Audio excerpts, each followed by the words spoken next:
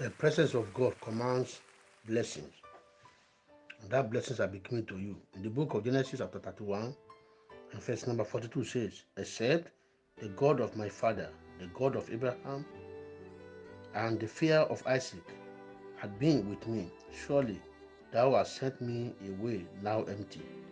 God has seen my affliction and the labor of my hands, and rebuked thee yet tonight.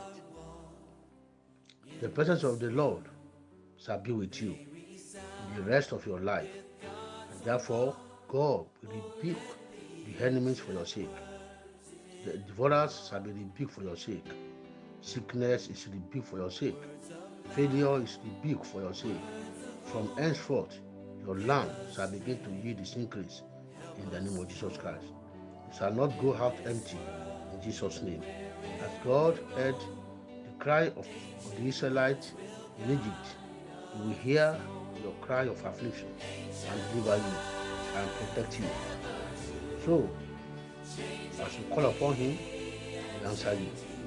The so-called enemies shall not be able to harm you henceforth in Jesus' mighty name.